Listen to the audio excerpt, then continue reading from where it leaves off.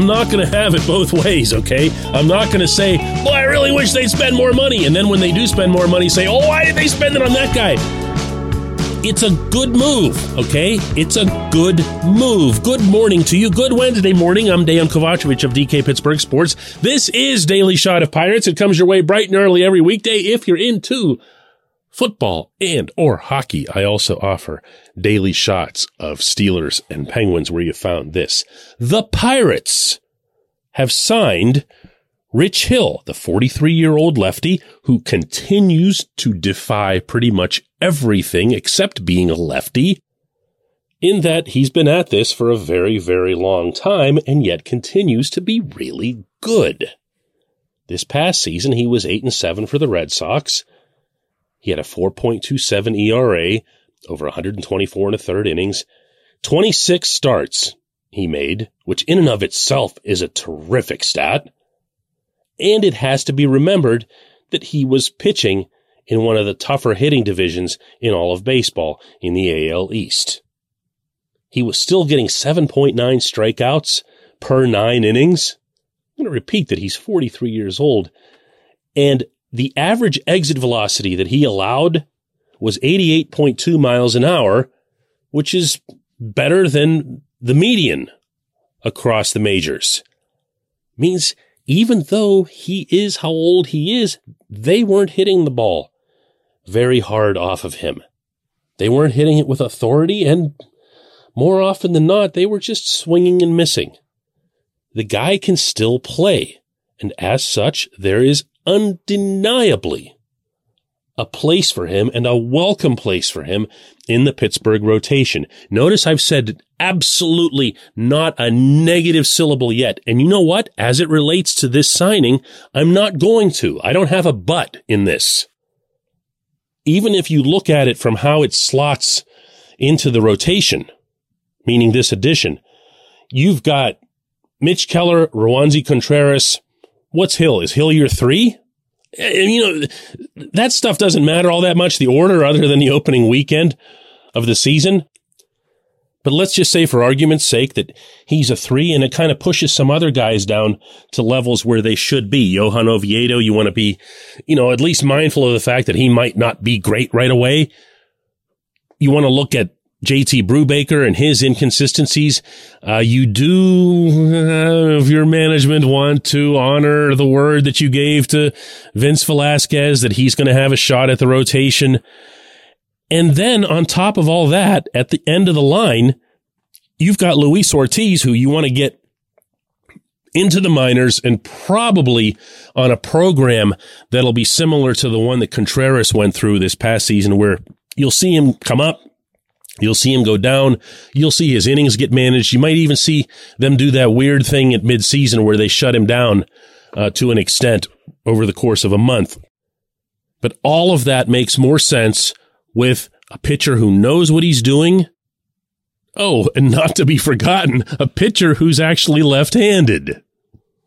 This portion of Daily Shot of Pirates is brought to you by our friends at North Shore Tavern. That's directly across Federal Street from PNC Park. It's home of Steak on a Stone, an eating experience, underscoring the word experience. The steak is brought to you partially cooked on an 800-degree stone, and you do the rest. It's a ton of fun, it's a great meal, and it's a baseball atmosphere like no other in Pittsburgh. North Shore Tavern, right across Federal Street from PNC Park.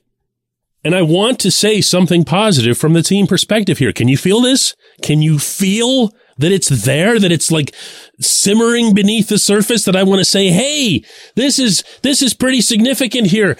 This is 2023, and this looks like it could actually be a reasonable rotation that's got upside to be significantly more.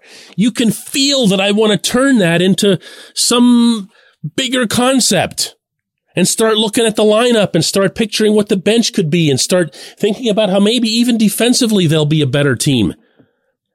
But I can't do that. I can't. I want to. It feels like it's logical.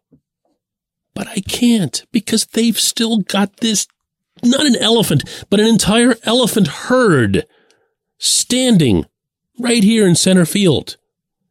And they've got to solve that, and they've got to solve that in a way that makes sense not only toward the future, but also toward 2023.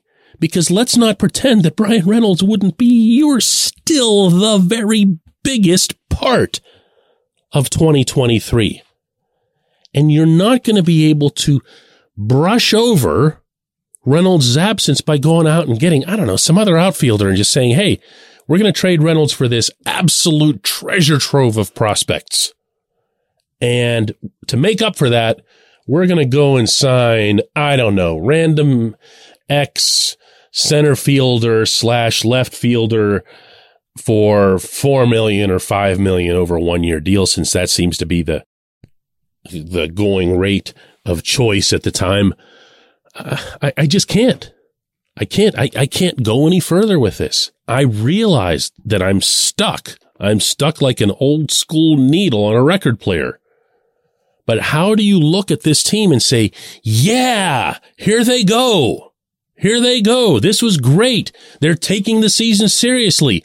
When you know that on any given day between now and spring training, you're very likely to get news that their best player's been sent off somewhere. And you can't even begin to hazard a guess as to what'll come in return. If it is starting pitching, as I've been talking about for a few weeks now, and actually wouldn't be offended by it, it's not going to be starting pitching that's in Pittsburgh right away. So again, your Reynolds impact from 2023, what you're expecting to get from Bryan Reynolds, will turn into a 0 in that event in 2023. And I don't think that can just be something that you say, oh, well, you gloss over it, because they created this situation, because they have the money to pay Reynolds. They know they do. You know they do. I definitely know they do. So maybe the approach should be this. Okay, look. Hey, Brian. Hey, it's Ben Cherington. Good. How are you? Hey, happy holidays to you. Hey, listen, just wanted to let you know, in case you haven't been keeping up with the news, that we added Carlos Santana. We added G-Man Choi. We brought back Miguel Andujar. We got ourselves an ace defensive catcher to kind of hold time for the prospects when they come up. And yeah, you know, Rich Hill? Yeah, he's pretty good. We just got him too. So maybe we're going to be taking things a little bit more seriously here. And if that's something that was going to be a concern of yours within all this. Oh, wait a second. I'm not supposed to be talking to you. I'm supposed to call your agent. Never mind. Anyway, you guys get the idea. Approach the Reynolds people again and say, let's do this again. Let's try it again. When we come back, J1Q.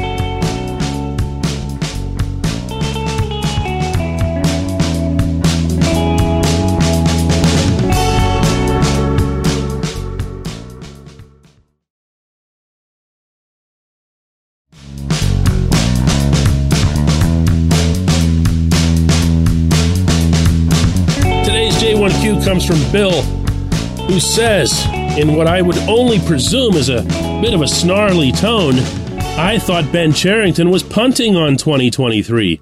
That's all I've heard from you this offseason. You know what, Bill? I am not the direction in which you want to be wagging the finger. I'm not the one who's punted year after year after year. And by the way, I'm also not the one who has not done nearly enough to make sure that my best player stays in the fold so that all the other things that I'm working on will actually matter. Now, setting that aside,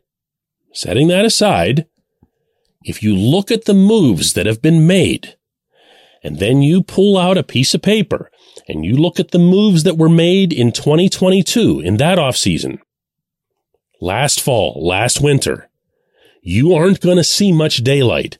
Yes, I could definitely argue that they've gotten better players to an extent out of each of these individual positions, particularly if evaluating them at the time they were acquired. And let me tell you what I mean by that. When Jose Quintana was acquired, basically nobody cared. They look at what his numbers had been in recent years, and they were like, this guy is just done. He's shot. Well, Jose comes here, and to his credit, to Oscar Marine's credit, and to the Pirates evaluators' credit, he ended up getting back on his horse. and ended up making a whole lot of money elsewhere. You could say the same thing for Tyler Anderson. Nobody was excited about Anderson when he got here. Turned out to be a really nice addition, made a bunch of money on his own, and like Quintana, got the Pirates something netted in a trade. Wonderful. Awesome. The difference between those guys and Hill is that Hill comes fresh off of a good season, and Hill comes with just impeccable consistency credentials.